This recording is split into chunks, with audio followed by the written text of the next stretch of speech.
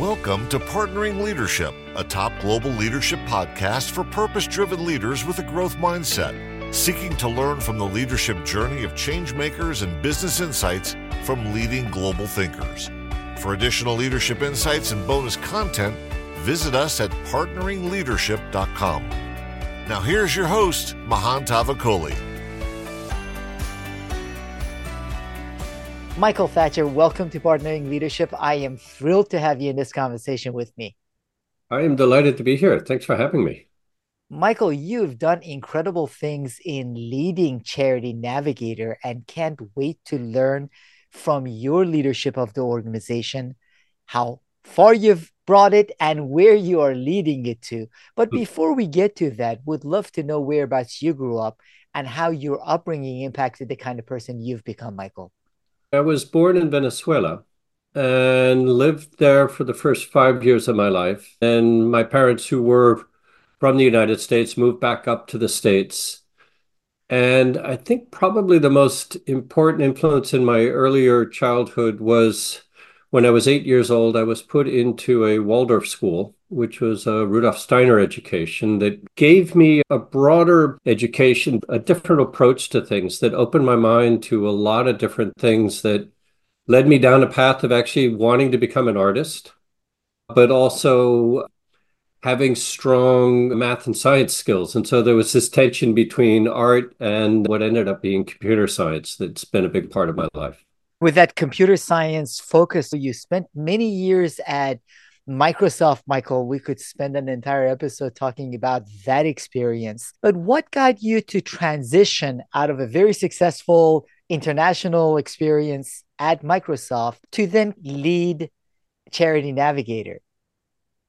I think ultimately what I've been doing with computer science was always collecting data and then trying to make a difference through the use of technology. So the work I did at Microsoft as the chief technology officer in their public sector vertical was really helping governments in different parts of the world do more of what they were trying to do, whether it was in education, in health, in economic and social mobility.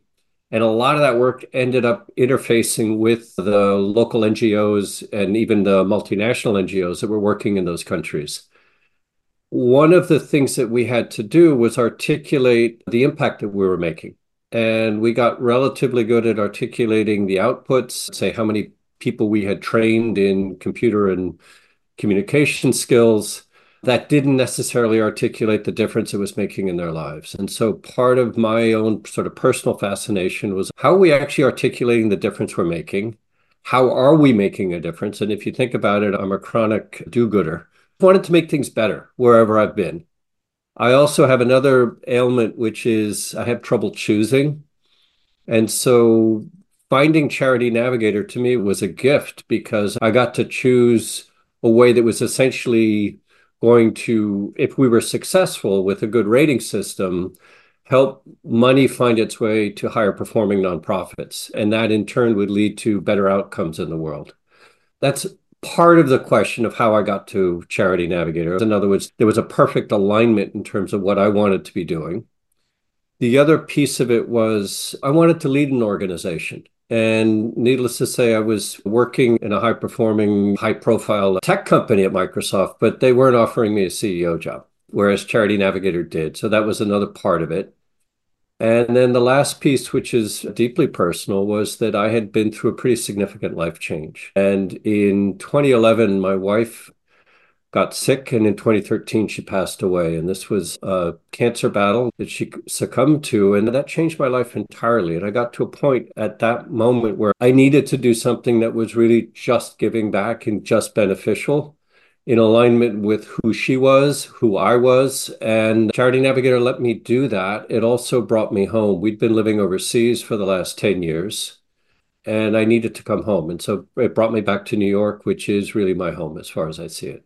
What a beautiful way, Michael, to build on the love you had for your wife and the desire to contribute back your experience in technology and data, and then your desire to lead an organization. So everything came together for you to lead Charity Navigator. That said, I imagine whether the team or the board must have looked at you and said, you don't get it because your experience was so drastically different.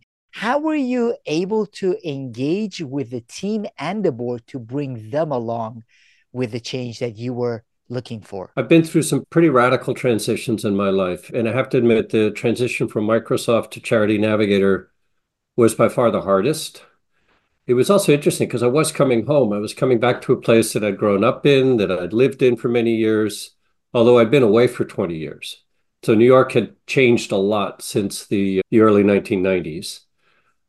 Microsoft's over 100,000 employees, significant resources. I got to Charity Navigator. We had 16 staff and 20 board members. So even that math is actually really interesting, right? What I did in that process and the way I had to really get going was first and foremost was to build trust with the board of directors. At the time that I joined the organization, the founder, Pat Dugan, was still chairman of the board and very much a very strong figure in the governance of the organization and in how things took place at Charity Navigator. Becoming a trusted entity for Pat and the respective board of directors at the time was absolutely essential. And so my first year, I really spent a lot of time building that bridge and maintaining it. At the end of my first year in the organization, Pat retired and we had new board leadership. And the new board chair was also someone that I had a very good and strong relationship with. Michael, how were you able to do that? Interestingly enough, I do have clients, and a few of them run major nonprofit organizations. And at times they are so mission driven that they focus primarily on the mission and not as much as they should on the board and bringing the board along. How were you able to engage so effectively with the board? Of course, they had hired you. That said, 6 months later, they can question why they hired you. How were you able to bring them along?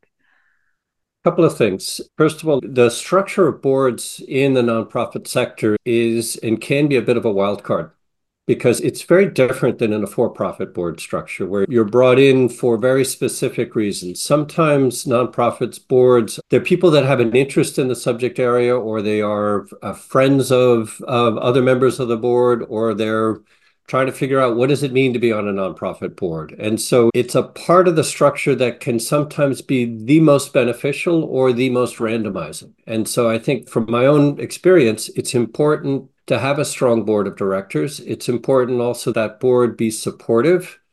And it's one of the things that we see. Board does governance. The organizational management is actually driving the process. The board wants to see progress, right? So one of the things that was important to winning the trust of the board was to show that we were going to continue to make progress and deliver upon our mission. So part of that was really being crystal clear on what is our mission, how are we delivering on it? And what I found when I joined Charity Navigator was that finding ways to actually just show our own progress, ironically, just demonstrating our own impact and doing that was important. That also allowed me to really focus in after that on my leadership team and as a team, how we were working. And there are different things that I had to go through in terms of structuring the team and growing the organization, which I'm happy to talk about, but that was a bit different. You said ironically showing impact. I have to tell you, in working not only with nonprofits, but a lot of for-profit organizations and teams, including leadership teams, showing that impact and that outcome orientation is very hard in organizations, but it is essential in order for you to bring your team along, both the board of directors that you were able to bring along and your senior leadership team. So how were you able to get the senior leadership team aligned with where you wanted to take the organization once you had the full support of the board? I think a big part of it was about respecting efforts that had already been started. So not trying to come in and say, we're doing it all different now, but really allow the team to engage and keep engaging. The other piece was really taking the time to observe what was working well and what was missing. And one of the anomalies that I found when I got to Charity Navigator was we had a leadership team of roughly 6 people who had been in place for 10, 15 years.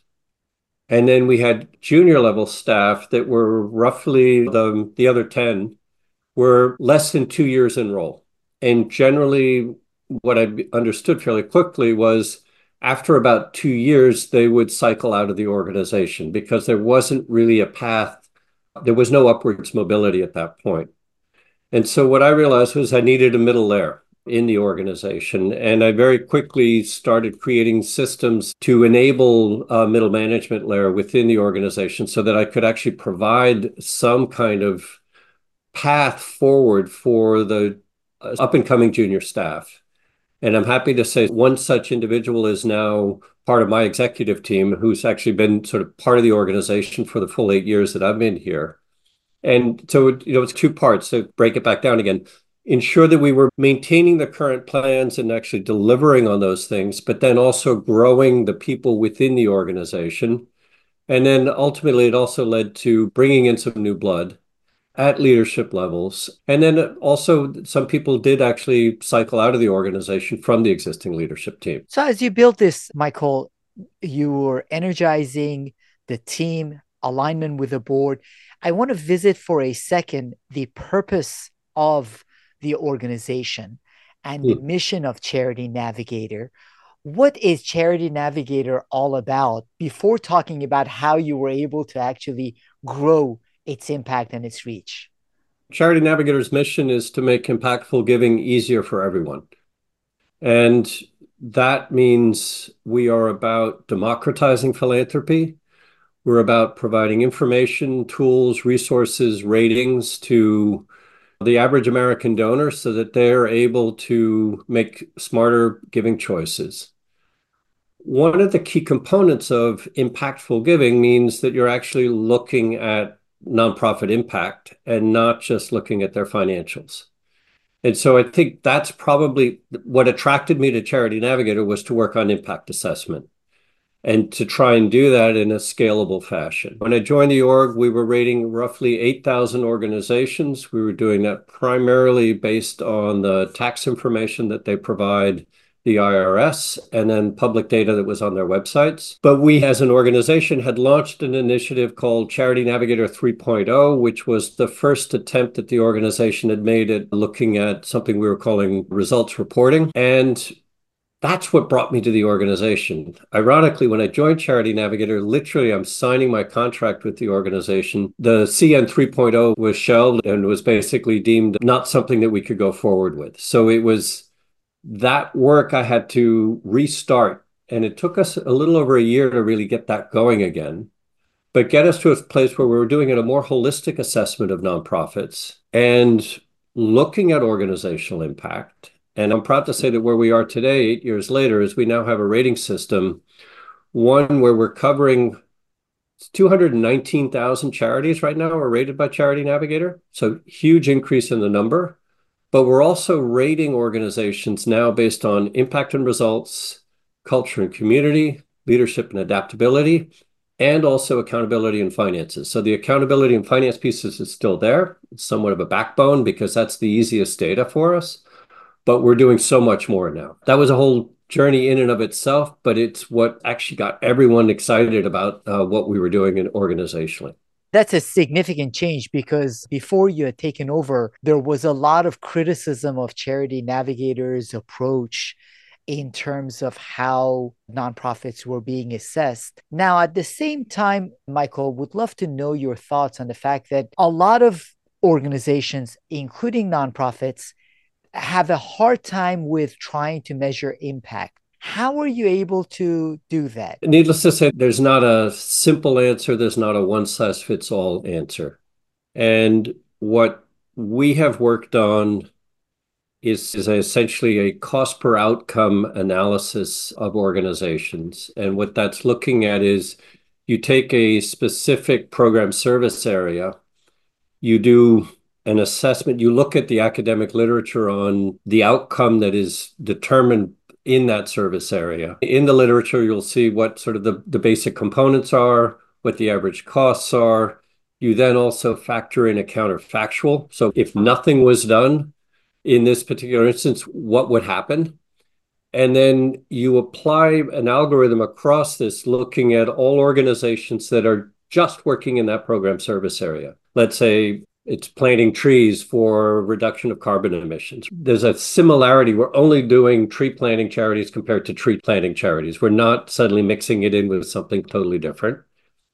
You can then remove other externalities and you can come up with an average cost. You then calculate that as a comparison to the benchmark and then figure out which organizations are more cost effective than others. And so that is the current approach that Charity Navigator has towards what we're calling an impact assessment right now. It works with direct service interventions. It doesn't work so well in the area of advocacy. And so right now we don't have a means of doing that. And so what we're doing is we're iterating and we keep growing the number of program service areas that we have algorithms for, applying that across the relevant charities, and then keep looking for new ways to grow. So this is something that's going to take years to really get full coverage for, but it's an ongoing process. I imagine it's something that needs to be constantly fine-tuned based on the marketplace, the kind of feedback that you're getting, and as better data is available. So as you're doing this fine-tuning, I also wonder, with respect to the organizations, is this a tool that is used and Charity Navigator used by nonprofits to help improve their systems? Or is it a rating that they get and then every once in a while it's revisited? Are there examples of charities that have actually used this to become more effective, to increase their impact in order to increase their rating? What you're describing is clearly something we aspire to. And I think one of the things that Charity Navigator, one of the big changes that we had to go through, and I'm going to take my time answering your question because this has been an 8-year process for us, which is really the first thing that had to happen was to transform the relationship that we had with the nonprofits that we were evaluating. When I joined the organization, you rightly called this out, there was criticisms, there was some skepticism. Also, the ratings were something that were applied to the charities based on us evaluating tax forms, not based on any interaction with the charities themselves. And so we either had no relationship or at times we had adversarial relationships with some of the charities that we were assessing. In order to have a system that's actually representative of the people that you're evaluating, you actually need their input. You have to do it in a very careful way so that you're not in any way sort of creating conflicts of interest. But it's essential to have a working relationship. So the big thing that we did with our rating system was, one, we set up feedback mechanisms so that we could get responses back from the charities on what was working, what wasn't working. We set up expert groups in the ratings evolution so that we had voices of really measurement and evaluation experts that were helping us with that. We also set up, and we still run this it's running on a regular basis, is a consultative council of nonprofit leaders. It's a group of about 30 to 35 nonprofit leaders from a pretty wide and diverse set of organizations, large, small, old, and young. And we ask leaders to sit on the council for a 2-year time period where they're able to give us input and feedback. We're getting input on how is this working for you? Is it helping you in running your business? I think the reality is there's some organizations that get great value from our ratings because they're really starting out and they're building capacity. You have others that have been around for decades that probably need us much less than we need them. And so I think there's a push-pull in this. But our goal is for this to be useful for the charities as well as useful for the donors. I love the perspective that you bring to this, which is, to a certain extent, you're also now viewing the charities as clients, in that they can therefore benefit from interactions with you, through dialogue with you, and the services that are provided. It's not just that you take third-party data, evaluate them, and put out the evaluation in the world. You're looking to help them increase their impact, not just assess them. It's funny, we talk a lot about charities and we talk a lot about donors, but all this work is being done for end beneficiaries, right? And if the outputs from the charities are not improving, if the dollars aren't actually going to making that difference, we're spinning our wheels. So ultimately, we're trying to help people, we're trying to help the environment, there are a multitude of things and causes and outcomes that we're trying to achieve, that has to be something that we're looking at. And ultimately, if I think one of the things I wish we could change is this notion of giving and think of it more of investing in social change, because then that's a mind shift that'll actually help donors look more towards what did my money do versus how is my money spent? Because I think this obsession with how are you spending my money takes us down the overhead path, which just isn't productive at this point. I've had so many conversations where people sometimes complain about the salaries of some of the executives in nonprofit sector, and the alternative that I share with them is, would you rather have people who are not competent doing these roles? So it should be viewed as an investment in the community, and you want the best people to deliver on those outcomes for the recipients and for the community as well. So I totally agree with that sentiment. Now, there's been a lot of different trends over the years, Michael. Right here in DC region, Steve Case is big advocate for impact investing. And then trend out of Silicon Valley is effective altruism. Would Mhm. love to get your thoughts and the role they play in the future of philanthropy. So I think it's many roads. And ultimately, the impact investing, I think, has tremendous potential and it is making a difference. They have the same problems we do, which is articulating the impact. They're also trying to make money or a little bit of money. And I think that's honorable and can help bring people towards thinking about social outcomes as well as thinking about their own bottom line.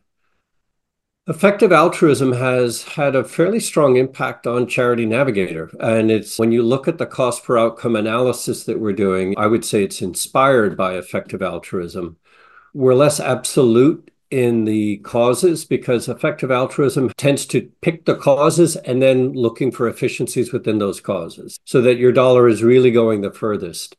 We don't feel we need to go that far. Our goal is to allow the donor to choose what they care about, and then we're going to help them find the best organization that's actually meeting the needs of that. What I hear from you is that you're taking the best from effective altruism, but trying to balance it with the fact that you don't always maximize things for the future potential, which in some instances effective altruism does. You've done that really well over the years, Michael, as you mentioned, growing from 8,000 nonprofits being rated to over 200,000 being rated. And you've done this through one of the most transformative periods that many organizations, especially nonprofits, have been through. And that was what we experienced over COVID. Would love to Yeah. get your thoughts on how did you lead Charity Navigator over COVID? How did the organization change as a result? And how did you see the philanthropic community changing as a result? Let me start by COVID was such a unique, none of us have experienced anything like that. It was incredibly unique. I think every country had its own experience with it. The one thing that we've observed, because we're looking at enormous amounts of nonprofit data, COVID had a very mixed effect on the nonprofit sector. In some cases, it put organizations out of business. In others, they've doubled or tripled in size. And so it was really a question of where they sat and how they actually managed to navigate across the pandemic. For ourselves, going into COVID, we were roughly, I think the team was about 18 people at the time. We were based in northern New Jersey. We had an office. We'd actually, ironically, signed a 6-year lease on January of 2020 for a Oh, brand big, beautiful space. We sent everybody home on March 13th of 2020 for a couple of weeks. We are still working from home, and Charity Navigator is a fully remote organization. We have our office. We use it periodically for team meetings. But we're also now a staff of 41 people based in 16 states across the country. And what we did during COVID, and I think what was absolutely essential, was one, recognize that we had a global pandemic and send people home. We had, prior to the pandemic, really coming into place, we set ourselves up so that we could work remotely. We always had, and since I've been at the organization, always had a fairly generous work from home policy so that people could spend 2 or 3 days a week where they were working from home, which meant that we had remote in capabilities. We actually tested that in November of 2019. There was a snowstorm on a Monday. So we did a dry run of working remotely where all the meetings happened virtually. All of the interactions on Slack were as they had been. And so I think we knew we could do it. When we went into shutdown, we basically made sure everybody had the equipment that they needed in their homes. The other big change that we made was I used to have weekly one-on-ones with my staff. I went to daily check-ins with my direct reports, and I had my direct reports do the same with theirs. There were 10 to 15-minute stand-up meetings where we would just check in. And a lot of that, particularly in the first months of the pandemic, was just, are you okay? How are you as a human being? And so it was really addressing the human beings that were working in the organization and making sure that they had regular connection points. Some of us live alone. Some of us have young families. Some of us were living with our parents. So there was a whole multitude of different life circumstances that the staff was living with. And so making sure that everybody had what they needed. And then also we had opportunities just to get together and talk about things, because not only was there the global pandemic, but there was also the murder of George Floyd. And this was really upsetting to all of the staff. And so finding times to actually just connect in and say, let's talk about this. How are you feeling about this? Just creating open spaces for that. And I think that caring and support really lent itself to letting people feel like they had what they needed and then they could work. The other piece that was incredibly important for us was Charity Navigator really came into its own during the pandemic because, one, we were there. We were at the interface between donors and the nonprofits who were actually doing something about the pandemic, racial justice. We were all super motivated. We saw the difference we were making in the world. We saw the generosity of millions of Americans that were looking for resources. Where can I find a good organization that's doing something about food scarcity? Huge problems. And so I have never worked through a more motivating time period in my life. I think also we're all pretty tired. The last thing I'll say is, and this is something that was this was a journey for me, but it's using the digital tools that are there. I'm a little bit older. I'm used to the coffee cooler chats. I like running into people in the lunchroom and having that conversation. The lunchroom's gone. It's a Slack channel now, which means you got to show up on those Slack channels. And so finding ways to actually spend time on those Slack channels, also creating non-work related meetings. So we have a Thursday kudos meeting. 4 things that happen in that meeting. There's a kudos award, which is given from one staff member to another staff member. So you're recognizing someone for something outstanding they did in the last week. That kudos award passes on a weekly basis. The person who's running the meeting changes every week. So everybody gets a chance to lead the meeting. Then in that meeting, the person running the meeting calls out the favorite charity of the week. And then after that, we do other kudos for other people that want to recognize other people. And then we do some kind of a random icebreaker question. What's your favorite scary movie? Just random things to just have exchange on things that are really not work related, but allow us to build a culture and community within the organization. And so it's setting up these structures and then showing up. You've got to be at the meetings from senior to junior staff. These are important meetings. They're as important as meeting with a key donor or a key customer or a charity. In other words, making that meaningful. Those are some of the things that we did, which I think really made a difference. And then also helping staff and all of us see the difference we were making through the giving process during what was a really difficult time in the world. I love the example that you set, Michael, both in terms of showing the care and concern, which is most important for the employees, and how, from the sound of it, the organization is even better and more capable as a result of going through this digital transformation. Now, a lot of CEOs that I interact with, Michael, whether for-profit companies or nonprofit, are having quite a bit of indigestion with trying to do remote work. So you mentioned some of the things you're doing. I would love to get some more of your perspectives of, is your culture as healthy and vibrant as it was before? And do you see that this remote culture can help the organization succeed in the future? Or do you wish at some point in the future to go back to more of an in-person environment? So I've got relatively strong views on this. I would say no, I see no advantage to us going back to an in-office environment. I can understand why in certain businesses it would make sense to have either an in-office or a hybrid environment. Something I borrowed from Microsoft was Microsoft runs a workplace health index where they basically look at engagement and workplace connectivity. We just ran our survey, highest scores we've had in 5 years. If that survey is a metric worth following, we're doing well on that front. I think it may be generational, this belief that we have to be physically in person. And I would challenge my peers, at least from an age perspective, to get out of your comfort zone and go meet the younger generation where they actually function and they live, because we didn't grow up that way. Stay with the times. That is one challenge I'd put out there. I think the hardest is for young, let's say, starting employees and not having that mentorship of someone to follow at a close level. How you set that up in a virtual environment, I don't have a good answer for it. In other words, but that is the thing that I think we're going to feel tension there. I know I learned a great deal from shadowing people, from being at the coattails of a great leader and seeing how they functioned in meetings. You can see that on a Zoom meeting and you watch your superiors, how they interact in difficult situations. You still learn a lot. It's different than being in the room. But I also think the other thing that we've done, which is maybe a little bit hybridization, is that we bring in teams to meet. We still have this office because we did sign a 6-year lease and I'm still bound to that.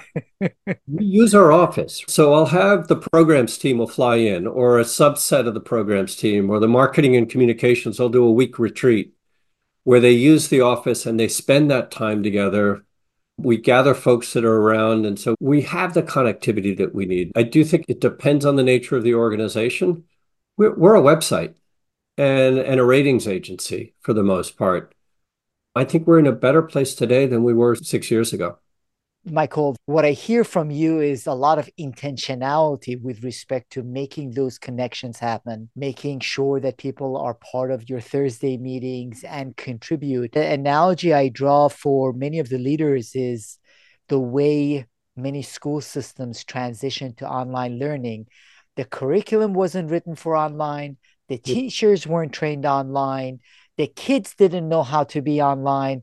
So they were all shoved in there. And no wonder it was an absolute disaster. Good for the teachers that put a lot of effort in it. However, there wasn't the intentionality, the thinking, and the approaches that would make online learning work. Same thing with organizations. It's not just saying, let's be online, let's use the digital tools. It requires different thinking, which sounds like you have done with respect to some of your approaches with your team. Yes. And I think that there's a psychological component as a manager. If you're not able to observe your staff, there's the perception, oh, everyone's slacking off.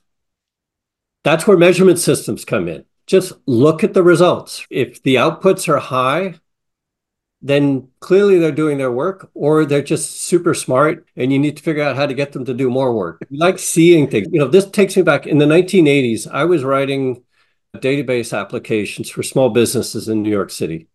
And we used to do a lot of our work remotely. And then we realized that psychologically, the businesses were upset because they didn't see us in there with our sleeves rolled up. We're writing software. I don't need to be in your office to write code. But we ended up having to show up. Come on. There are better ways of measuring productivity. That's why one of the unfortunate things, as you talk about, Michael, I laugh about is that we still are using how many hours people spend in the office or how busy they look as a sign of them being productive. Oh, this person came in early or stayed until late and they look busy. They could be surfing websites as far as we're concerned, but they look busy, so they must be productive. So I appreciate you making a point that there are obviously roles that require in-person presence and in-person interaction, but some of what goes into the organizational culture and connectivity can be done very well digitally as well, which you've done at Charity Navigator. So, what I wonder, Michael, if we project into the future, where are you looking to take Charity Navigator now? So there are two primary things that I'm focused on. One is, I mentioned we've over 200,000 organizations with the rating. A lot of that is still just the information from the tax forms. And so part of what we're needing to do is harmonize the quality of the ratings so that we actually have an impact and results assessment on all of those 200,000. So there's a kind of a filling in of the different elements of the rating so that it's a very robust, articulated story of that. And then I think the other area that interests me enormously is assuming we're able to get that within the United States, it's potentially international expansion. There is a lot of value that you can bring, especially to countries that have the same level of reporting transparency. Now, in part based on your tech background, Michael, and also the fact that you're very data driven, one of the transformations that we are going through is generative AI. So AI has been around, but now some of these tools are making access to data, conversations with data, and then predictions based on data a lot more effective. Would love to know your thoughts and perspectives on how do you see AI, machine learning, generative AI impacting first Charity Navigator and then secondarily the entire space? So speaking first to AI within Charity Navigator, where we've been doing some experimentation is in the areas of search. We'll train a GPT model on our ratings information. We'll then merge in other external data and allow for the user to search, and they'll get results about the charity that they're interested in, but then they'll also get a much richer response to that. The challenge, of course, is it still needs some human supervision to make sure that there's not nonsense that's mixed in with that. So that's early experimentation. There's work within just our engineering and software coding where there's repetitive tasks. GPT is fantastic for that and filling out the repetitive nature of some of the coding that has to happen. There's a similarity also in that from a customer success perspective, particularly in more email type communications, where we often get very similar questions either from donors or from charities about specific elements of the ratings or functionality. And so you can accelerate time to response through some of these models. And so that's some of the very specific applications that we're looking at ourselves. I do think the ability to refine and actually understand, and this is a bit spooky, this side of it, but we all have a digital footprint. So what the AI is going to know about you and what it's going to know about me and our respective preferences, it can be used in a positive way and in a negative way. But in actually figuring out what information or what types of organizations that I think you would be interested in, so more predictive analytics, and helping you find really the organization you're looking for based on what I know about you. Now, I think I say there's a spooky side to it because it makes its way into advertising. But if you really found the organization and the type of organization within the geography and for the specific type of people that you really cared about, I think that would be meaningful to you. And so how to do that in a responsible way that's actually ethical. There's a lot of tension around this right now. And then to the broader side of your question of how does this affect the sector at large? One of the big debates that we're having is how do we avoid propagating the systemic racism and biases that we already have through these models? And I think that is something that there's a lot of effort there in really trying to make sure that there's balance in the model so that we're not just propagating some really systemic problems that we've had all along. I love what you shared, Michael, both with respect to, first of all, the systemic issues that exist. I had a conversation with Renee Cummings. She's a professor of data science specializing in bias in data at UVA and talks about the potential of it. That said, some of the biases that can be baked in and the impact that they can have on the outcome. So we need to be mindful of that. And Louis Rosenberg, who's a pioneer in AI, VR, and AR, also talks about the incredible potential for AI to be used to influence. Now, the choice is influence for good or for bad, because there are predictive analytics to know, based on all I know about Michael, and I know a heck of a lot about Michael, this is the charity or this is the cause that Michael might not even know that it will meet his needs or his desires or his goals best. So there is real potential on the positive front with that predictive analytics as well. And the one last thing I'll say on it is these are algorithms. It's always good to keep that in mind, Michael. I don't know how much you have played around with some of these tools, but some of them are becoming really good, and some people are confusing them with real entities and real peoples. We love to anthropomorphize. I appreciate your thoughts with respect to where the technology is headed. I would also love to get your thoughts, Michael, of where you see philanthropy headed and the role you want Charity Navigator to play in that. This is a very personal view. I've worked in both the for-profit sector, the nonprofit sector. I've worked in academic research. I'm a multinational person. I have 3 passports, a Venezuelan passport, a US passport, and a Swiss passport. I like variety. I like choice. I think we are ultimately humans. I find borders really constrictive. I find business models really constrictive. And what I've noticed is you have a ton of for-profits that are doing great things in the world. You have a ton of nonprofits that are doing great things in the world. You have impact investing. What I'm hoping for is that we're all going to coalesce around efforts that bring good to the world and also allow us to have decent livelihoods. What I would love to see with philanthropy is a kind of a merging, because more and more like large corporate brands that are really co-opting the do good message right now. They're transforming lives for blah, blah, blah, whatever it is. And many times they're doing it, right? I stayed at Microsoft for 15 years because I felt that my contribution was bringing good things to the world. I'm staying at Charity Navigator for as long as I have because I see that we're bringing good things to the world. And I think it's more and more people are getting bought into that. Also, the younger generations are very much interested in social impact. And that's where the interest is. Forget about business models. Let's just have social impact that's actually making it a better environment to live in. So that's my wish. When you say philanthropy, I'm happy to see the lines get gray and muddied between the different business models, as long as we're actually predominantly leaving things better than the way we found them. What a beautiful perspective where Charity Navigator can also support those outcomes and that impact we're looking for. It doesn't matter which organization, it's making the difference, having that impact. That's what matters most. I agree, 100%. Who are you and what's your contribution? You've done a magnificent job in leading Charity Navigator, Michael. For the audience to find out more about Charity Navigator, where would you send them to and how can they find out more content both on the organization and follow you? The simplest is charitynavigator.org. That's the website.